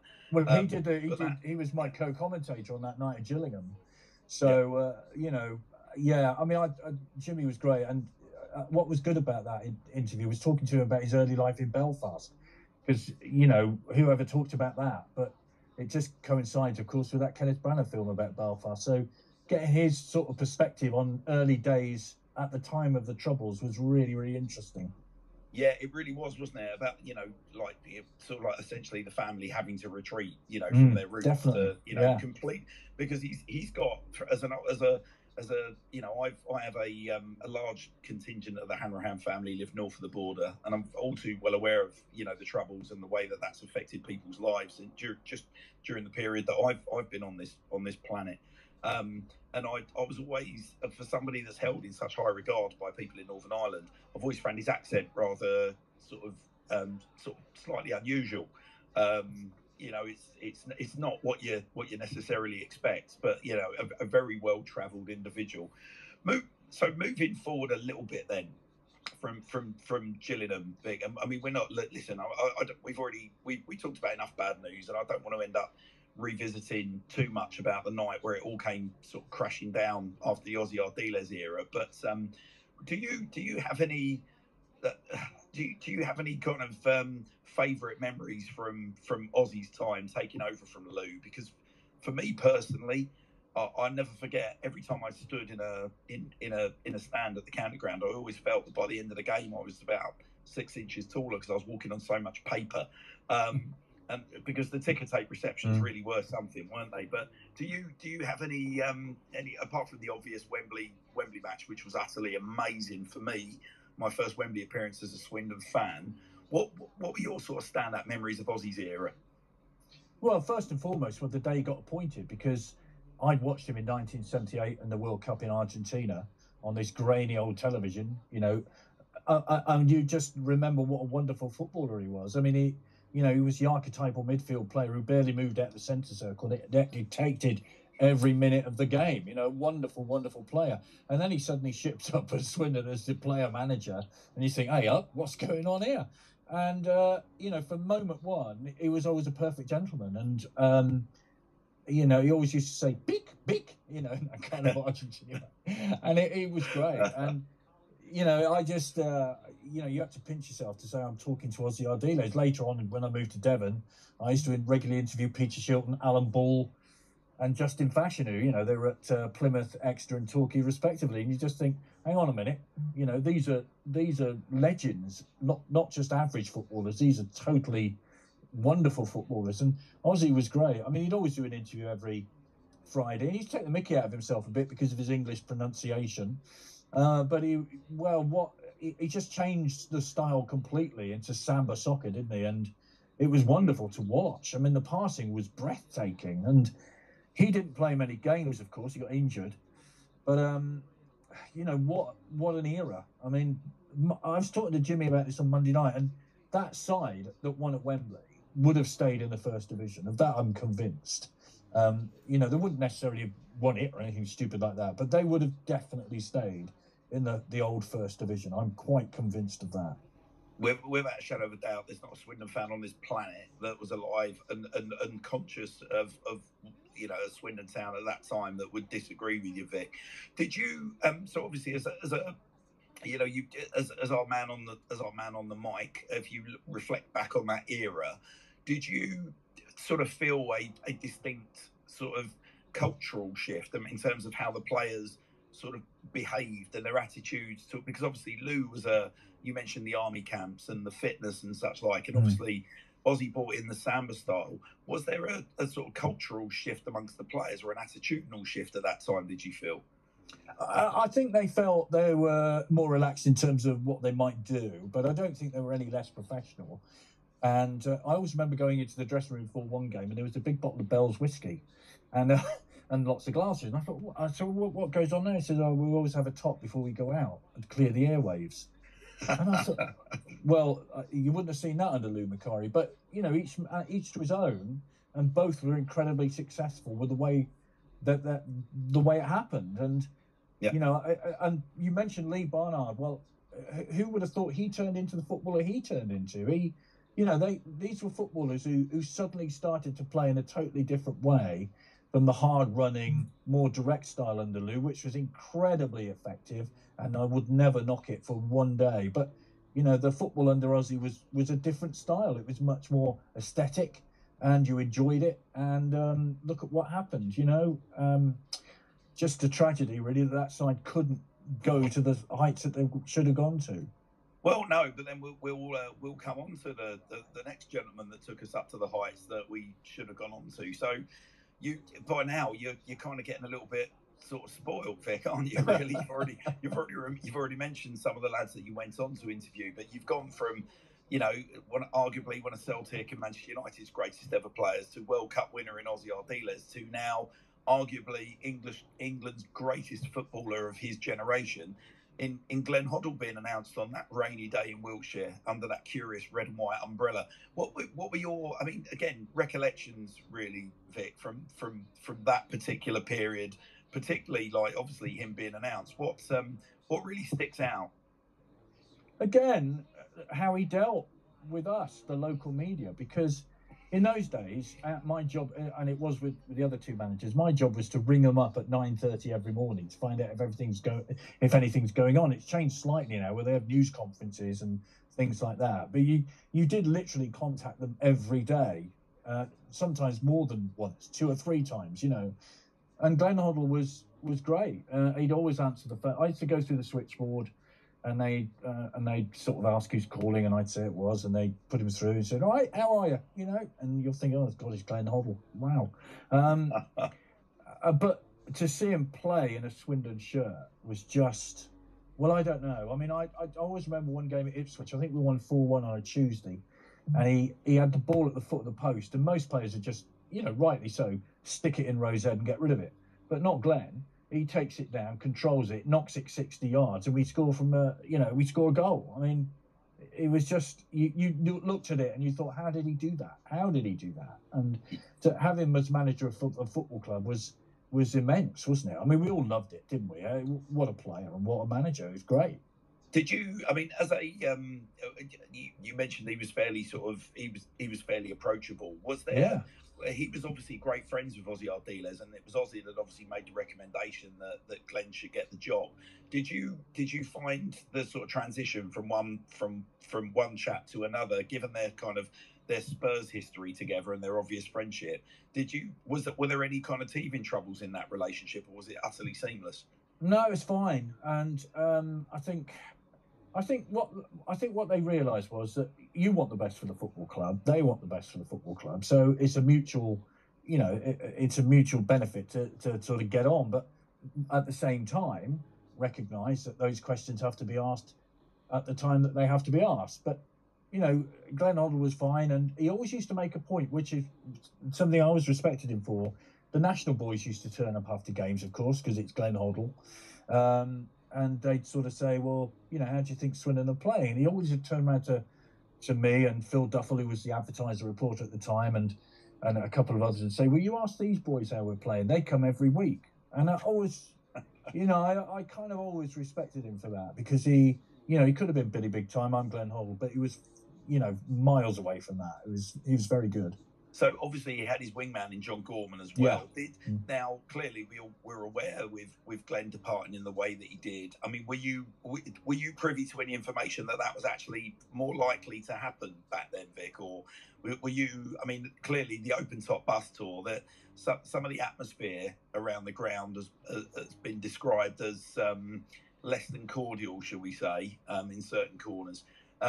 Were you, how certain were you, if you sort of reverse back a little bit and go back to the Wembley match, were you already sort of forming a mindset that Glenn had made a decision back then, or was there any assumptions you were working on back then that this was all going to come to a rather dramatic close? 99% certain he was going to go. I don't think there was any doubt that he was going to stay. He was going to go, personally. You know, Ray Hardman, who was the chairman at the time, a really nice man, a really great deal of respect for Ray. I think they worked really hard to keep him, but, you know, with Ken Bates being at Wembley that day was kind of a clue as to what was going on. So it was no surprise, really, that he went to Chelsea and had a great deal of success there, to be fair. But no, and then John Gorman was given this, I wouldn't say poison chalice, because managing a team in the Premier League is never a poison chalice, is it? But you know, it was hard, wasn't it? Let's be fair. And they were always on a bit of a, I don't know, it was an uphill struggle, really, right from the off, wasn't it? And yeah, you know, they were sort of making do and mending all the way through that season, weren't they? And it never quite worked. And you know, I was down in Devon by then, so I neatly sidestepped a season in the Premier League, which I always kind of one of my great regrets. But you know, I was there for the Man United game and all that kind of thing. But yeah, it was a struggle, and you know, to see them get trounced week in, week out, it's not much fun, is it? No, it really wasn't. And I mean, then obviously we sort of then switched back into this. You just mentioned yourself, Vic. You've now got your kind of, you know, your BBC Radio Devon hat on, and your Swindon Town hat on as well from a fan's perspective. So we talked about the sort of McMahon era. I mean, I don't know if you've got a theory. My theory, Vic, I often, I'm sure you hear me say about sometimes get very frustrated with the Swindon Town fan base. It can be very, very hair trigger, and it's very difficult sometimes for even myself to not get kind of drawn into some of the negativity. I mean, I was talking very openly with Rob Angus last night about the fact that, you know, around the time of obviously Crawley and then heading off to the back of the Tranmere game, I said even I was having really serious doubts that, hang on a second here, you know, is there something fundamentally wrong with how we're playing football? But for me, I actually felt that the Steve McMahon era was when a lot of the kind of damage was done in terms of dividing the fan base, because he delivered enormous success. He had this reputation of being a typical sort of Swindon favoured tracksuit manager. He kind of fitted the mould of the Macari, the Ardiles, the Hoddle, you know, high profile player that's come down from a huge club. You know, he's got international caps. There's nothing this guy hasn't won. And then obviously we started to experience real financial issues at the club, and it's ended. I mean, it was bloody. Let's just call it what it is, Vic. It was a very, very ugly end for McMahon, wasn't it? Very ugly. And I was there that day. It was Watford, wasn't it? 4-1. Yeah. I think when the pitch invasion took place, and yeah, it was a very angry time. And I think, I don't know really. It is very difficult because you know what we football fans are like, and I'm the same as everybody else.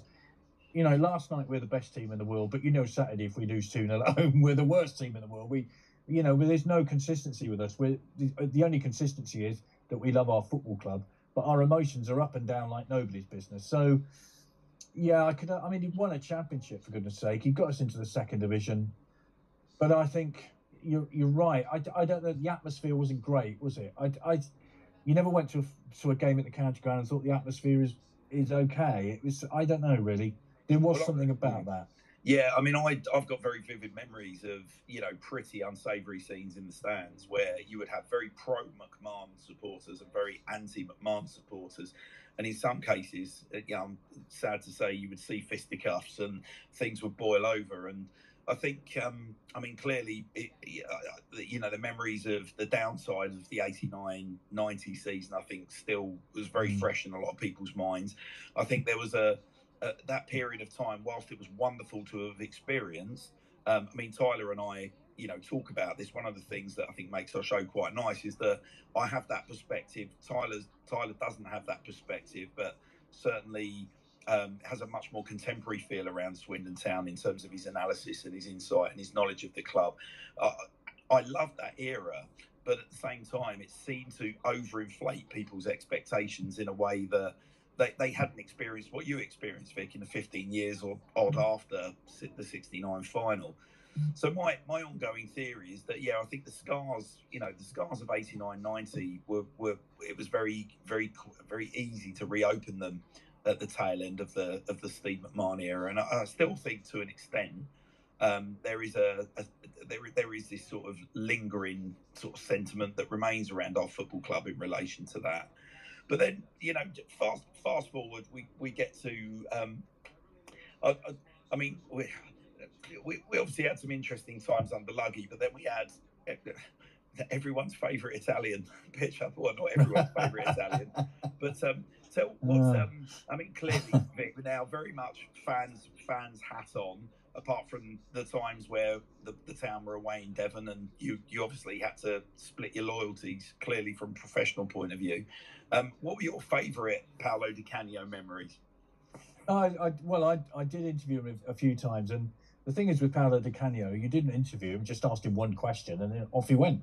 And I mean, I think we all realise that financially it led to great problems for Swindon. There's no question about that. But I don't know one Swindon fan alive who, for that 2 years, didn't love every single minute of it. I just, it was bonkers, wasn't it? I mean, I you know, the fact that we used to sit in the stand and sort of say, what minute will he hit the plexiglass on the dugout? You know, it was that kind of, you know, and that moment at the end, which I mentioned earlier with Harry McCurdy at Carlisle, when he'd go and point upwards and to the other team point downwards, you know, we loved it, didn't we? It was a tradition, wasn't it? Where he'd go out and he held the scarf, have a loft, and yeah, it was a magical season. That championship season was fantastic. And again, I was lucky when Rich had his Loathed Strangers live event when Simon Ferry and Paul Caddis were there, and I picked up Simon Ferry from the Bristol airport and brought him up to Swindon, and we were sort of talking about that era, and the players absolutely, well, their careers were made in the back of that. Matt Ritchie would tell you that, you know, he turned into a much better footballer under Paolo Di Canio, and look what happened to him. You know, so it was a fantastic era. A very, as you say, double-edged sword, and it's interesting because there's so much of Paolo's reign that we look on with rose-tinted glasses. I mean, at the time, I was, you know, then very involved as sponsor of the club, and you only too acutely aware of some of the, you know, the pressures that, you know, he's certainly his activities in the transfer market brought onto the football club, and it was a very combustible. But as you said, it was quite obvious to us back then that, you know, he was utterly revered by those players. And I'll tell you what was interesting as well was reflecting on 86, 87. And the kind of successive promotions that Lou Macari delivered, it obviously it was just such an enormous shame that Paolo couldn't have seen the job through the season where he did decide to just call it quits, because we were looking pretty tasty, weren't we? I mean, Tranmere away under Fabrizio, you know, still essentially playing Paolo's style, and I mean we handsomely beat them up there. I don't know how you feel, Vic, but I mean, I was convinced again, if he could have kept the band together just until the end of the season, we would surely have gone up that year. Yeah, I think so. And I mean, obviously the Matt Ritchie sale to Bournemouth was, you know, that was the defining moment, wasn't it? And I remember being at Leyton Orient that Tuesday night, and we all kind of knew that was the end. It's a case of what might. I mean, gosh. If you were to say Swindon Town brackets, a case of what might have been, close brackets, that's the history of the football club, isn't it? I mean, that's it in a nutshell. That's just sort of, you know, from 69 onwards, you know, we narrowly missed out promotion the following year to the first division. You know, in 89, 90, we should have gone up and stayed up, you know, and the Paolo Di Canio era, had it gone on, who knows where we'd be now. But that's a case of, you know, nearly but not quite. Another one that you could put to Swindon.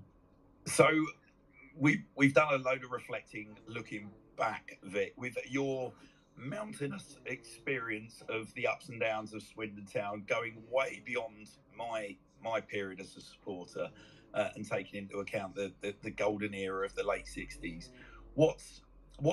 You've spoken to pretty much all of you have spoken to every single one of the key protagonists in the current sort of developments at Swindon Town. Where does your heart and your head sit in terms of what you think we can expect, Vic, over the next sort of 2-3 years? My head sits very much in the building phase. I think they're sensible to sort of try to keep a lid on everybody's expectations, because don't forget, we're 7 months away from total oblivion, weren't we? And we all remember that night at Supermarine when Clem Morfuni turned up and the deal had been done and relief was everywhere. I think they're genuine. I mean, you mentioned Rob Angus. He's an incredibly genuine Town fan and Chief Executive Officer now, and doing an incredible job there. Everybody behind the scenes is working very hard. And I think there is a genuine hope that the club can build. Clem Morfuni, why on earth somebody who lives in Australia would want to take on our club? I've no idea, but I fully believe he's totally genuine in his interest in our club and his hopes for the future. So I think I'm like anybody else. I want us to go up automatically and be in League One next season. If it doesn't happen, it doesn't happen, and then we build a bit further. I think what is desperately needed right now is a solid base where the club goes forward, and never, ever, ever, if we get out of League Two, get back there, because I'm sick to death of League Two. I don't know about you. I'm fed up to the back teeth of it, and I don't want to see it anymore. I really don't. And I believe under this regime there is a real chance that they might build a solid future for Swindon Town. I'm not saying, I said to Clem Morfuni, I don't want any of this nonsense about the Premier League in 5 years, because we don't want any of that nonsense. All we want to know is there'll be a football club in 5 years, and I genuinely believe he will build a solid base and we can go forward wherever that may lead. All right then, Vic. So here's the question. I'm going to put you on the spot. 3 years from this very day, looking ahead, where are we going to be? Very good question. I'd like to see us, I don't know, a solidly established League One club. That's what I'd like to see in 3 years' time, because the wage difference between League One and the Championship is so huge that you really do need to have had a solid time of building to get in any position to be able to compete in that league. So I'd love to see us in the Championship, of course I would, but if we were really established in League One, I would be very, very happy with that. I would, most of our career has been in the bottom two divisions, let's be honest, with a rare foray into the top two. But we were always an established third division team. And I don't think anything wrong in that. If you can build on what we've got now and be a really established League One team in 3 years' time, I think most people would be pretty happy with that. So I'm going to look to bring Tyler back in at this stage, Vic, because I think it's only right and proper that we put Tyler on the rack. Tyler, where are we going to be this day in 3 years' time, in your mind? We are going to be pushing for playoffs in League One, mate. Oh, very nice. And will we be, do you believe that we will be a stable, healthy football club in 3 years' time? Yeah, sure. All right, I'll take that. So I'm of the opinion, Vic, that I share your view, and I think at the period that I clearly started supporting the club, we went through a period of being, a club that had almost established itself in the second tier. If we could achieve that in League One, I think I would be happy, but I think we are our supporter base would demand that we're up the top end and we are properly challenging. But if we're regulars in the playoffs and falling at that hurdle, then I think things could start to get very frustrating, as I think they would for any club really. But it will be an interesting test, because I think we've already seen this season that people's memories are very short. The club's been saved. Like, we're looking ahead. And rightly so. Let's leave the past in the past. But I would hate to see us get back to being a healthy, established League One club, and just see everyone lose their head again. As in, no, hang on a minute, we should be a healthy, established Championship club. Because, like you, I think the period that I enjoyed, the finances these days are stratospheric compared to what they were back then.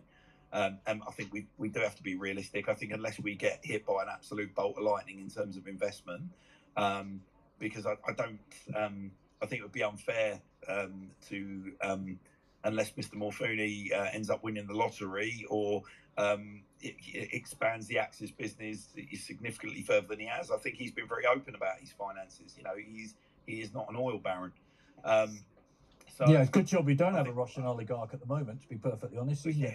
We could be in trouble. Yes. I mean, I think what should be said is the fact that maybe we've gone a bit further this season than people expected, and maybe people at the club, we've gone a bit further than they expected to be.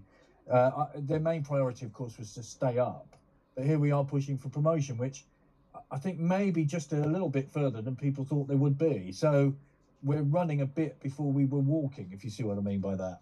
Yeah, and I absolutely do. I absolutely do. And I mean, I've just said, at the start of the season, I said, look, anything beyond mid-table stability will be a bonus. So, and even though I was kind of, I mean, I'll hold my hands up. I was really running out of patience because it's one thing being beaten in League Two. I take being beaten on the pitch, that's fine. But what I won't sort of swallow as somebody that invests a significant amount of finances and time and effort into supporting my club, I won't sort of accept a lack of or perceived lack of effort. And I mean, Tranmere for me was a step too far down the line of a kind of performance that I don't think is acceptable, no matter which direction you come from. But please, I mean, obviously the reaction to that result has been exactly what we would want, and it was a real delight last night to hear Ben Garner's name being sung, because I think there was a recognition that clearly he has made changes. Those changes have borne spectacular fruit. And I go back to my earlier cliche, Vic, and long may that continue. And likewise, Vic, long may your support and continued involvement in and around Swindon Town continue, because you, like I said right at the start of the show, you've been an absolute ever present on my journey, with Swindon Town, and I'm not alone in that. I'm not going to throw any more gushing praise at you, because I've already done too much of that. Apart from just a sincere thank you for me. And unfortunately, my wife said you will never be invited around for dinner at the Hanrahan household, because you have got a lot to answer for. She tells me to tell you. So yeah, she's of a Millwall persuasion, Vic. So I think you're probably best staying away from you're best staying away from her. But Vic, you've been incredibly generous with your time tonight. I thank you so much. Tyler and I have got a little bit of a wrapping up to do at the end, which you're more than welcome to hang around for, should you so wish, in typical fashion. But wow, Vic Morgan, ladies and gentlemen, what an absolute treat, Vic. Thank you so much. No, thank you, and I really do appreciate the comments that you made. And as I said before, I'm a fan who just goes along and watches the town, and anything that I've had with that has been an absolute bonus. And and we said before, Andrew has that microphone at the moment, and long may he continue to do so, because he does a fabulous job, and he knows what an honour that is. He knows what an honour it is to be able to do that. And it is. You get involved with a football club, you see the ups, the downs, the not so nice, the nice. They see the lot, but you meet people, and you're able to talk to those people whenever you go to the ground, and it's a lovely thing to be able to do. And at the end of the day, it's our football club. It's nobody else's, it's ours. So, we want it to succeed. That's all we ever want. And if people can just stop being abusive to footballers, that would be really nice. That would be my best wish, please. I think you know what I mean. Just stop it. I know exactly what you mean. I know exactly what you mean. Thank you, Vic. Thanks ever so much. Honestly, it's been a real pleasure, and I very much look forward to hopefully getting a chance for a long overdue catch up in the Legends on Saturday, perhaps. Yeah, I need a pint. Thank you. I'll keep. Yes, no. Well, that pint will be on me, 100%. Tyler, what did you make of that? What a guy. You two can enough talk for Britain, that's for sure. Well, Tyler, you've got all this to come, mate. As someone with his own burgeoning media career, mate, you've got to learn to talk. And both of us have come. I guess we come in from very different sides. I had to create very elaborate pictures for people to try and sort of use to try and pry people's purses open back in the day. Vic's job was, well, as he's just described to you tonight. So yeah, two very different disciplines, and I don't know what more to say. I'm going to try and shut my chops. But Tyler, moving on, it won't have gone beyond your realms of recognition, or that of anyone else connected with the football club, that we have some congratulations to say, do we not, to the wonderful Swindon Town Women's Football Club, who have bought the club's first dose of silverware to Wiltshire, or kept it at the club, got it to the club. 11-2 winners in a cup final, Tyler. What did you make of that? Talk about dominant, eh? I mean, it's not as good as Walsall because they conceded, but, we'll take it. Swings and roundabouts. Yeah, there is a little bit of that, isn't there? I'd put it this way, all I would say is I bet the opposition are just delighted it's not a two-legged final. Because, yeah, that'd be particularly interesting. But, congratulations to the ladies team. 11-2 winners against Warminster in the Wiltshire County Cup. It was lovely to see big beaming smiles and silverware on show, the various pictures that were doing the rounds over the last couple of days. So congratulations, ladies. Brilliant achievement. Now, Tyler, as a bona fide fan of Mr. McCurdy, Dan Designs has been working his magic with our favourite ponytailed Maverick. Dan Designs, his printer, produced one of the most unpredictable pieces of artwork that's been doing the rounds on the social media, where we have the County Ground Rolex clock, and printed over the top of it was a wonderful paint splattered image of Harry McCurdy. Generated quite a lot of interest, and Dan has decided to raffle that print online. Go to Dan Design's Twitter feed. You will find a link on there should you choose to pay £3 for your raffle ticket. And all proceeds, ladies and gents, are going to the Swindon Town Football Club Community Foundation. So buy yourself a ticket for £3. You're in with a chance to win that one-off print. Dan's not going to be repeating it. Harry has signed it. And all the proceeds for all of those tickets are going straight to the Community Foundation. Please be generous, guys. I believe you can buy more than one ticket, so fill your boots. Certainly look great on your mantelpiece. Tyler, have you got one of the McCurdy prints? Have you not? No, I don't think I do. I've just got the Man City one that he's on. Right, so it's that image on that Man City print, I'm led to believe, is it not? That's on this interesting print. That's he's printed with a bit Maverick, from what we all understand. Guys, Low Strangers will have pod coming out shortly. That's going to be dissecting the Walsall game if it's not out already. So do take yourself over to wherever you download or listen to your podcasts. Make sure you have a listen to it. They'll go into a lot more detail than I've waffled or prevented Tyler from providing quality content on through my mindless waffle. We also have on the 7th of April, Phil King. I've been asked to host an event at the County Ground. Phil will be doing a live Q&A with supporters. I understand it's going to be in the Legends Lounge, and tickets are on sale. It's £20 for a ticket, with all proceeds going to the NSPCC, so a fantastic charity. The event's been run by our friends at Verilogic. There are flyers available for that event in the Legends Lounge, so if you're in there on Saturday, pick one up off the bar, or have a look on social media. If you have a look through my feed, you will see the poster. I will be posting it again in the next couple of days. And our final piece of news for the day is just nothing more, nothing less than a very sincere happy birthday to arguably, and Jonah won't thank me for saying this, arguably the world's greatest kit man, Steve Hooper. How old do you reckon he is, Tyler? No older than 22, mate. 20? You're going 22, mate. There's no chance. He's got to be older than me, surely. I mean, look at the state of it. He's definitely older than me. I love the way you're remaining non-committal on that, Tyler. You're just currying favour there, aren't you? You're currying favour. No, but happy birthday, Steve. Couldn't think of a better way to round things off than saying happy birthday to yourself. Guys, that's us for the night, really. Can't lie, Mark, you forgot one thing. Oh, what have I forgot? You forgot to congratulate Ellis for 100 games. Oh, of course I did. What am I thinking? Well, I'll leave that to you, Tyler, seeing as you enjoy a special relationship with Ellis. Oh, that is very true. I did have to apologise to him yesterday.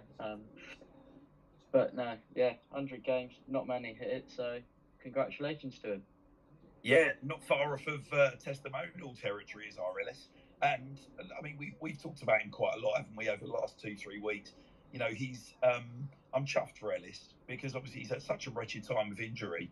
And what he's bringing to the table at the moment on the left of a superb midfield three is nothing short of mind-blowing. So, yeah, keep it up, Ellis, lad. 100 appearances is not to be sniffed at. I mean, we talked about, earlier in the show, loyalty and players coming and going from clubs and such like.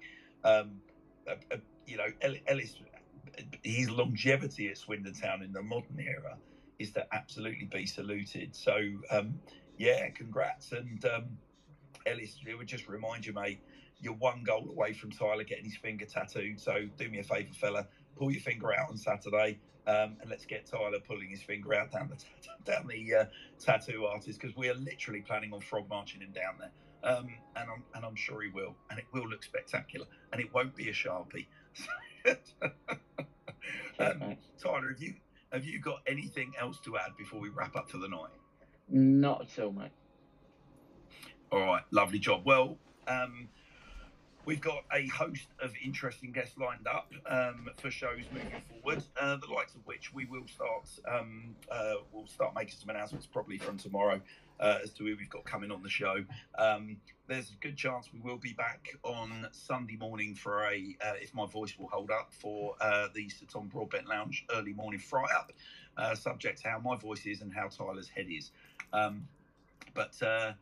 Without further ado, guys, we will sign off. Thank you ever so much for your ears. It's been a real pleasure, and thanks to Vic for coming on and giving us so much of his time. And Tyler, I will catch up with you at some point between now and the weekend. Take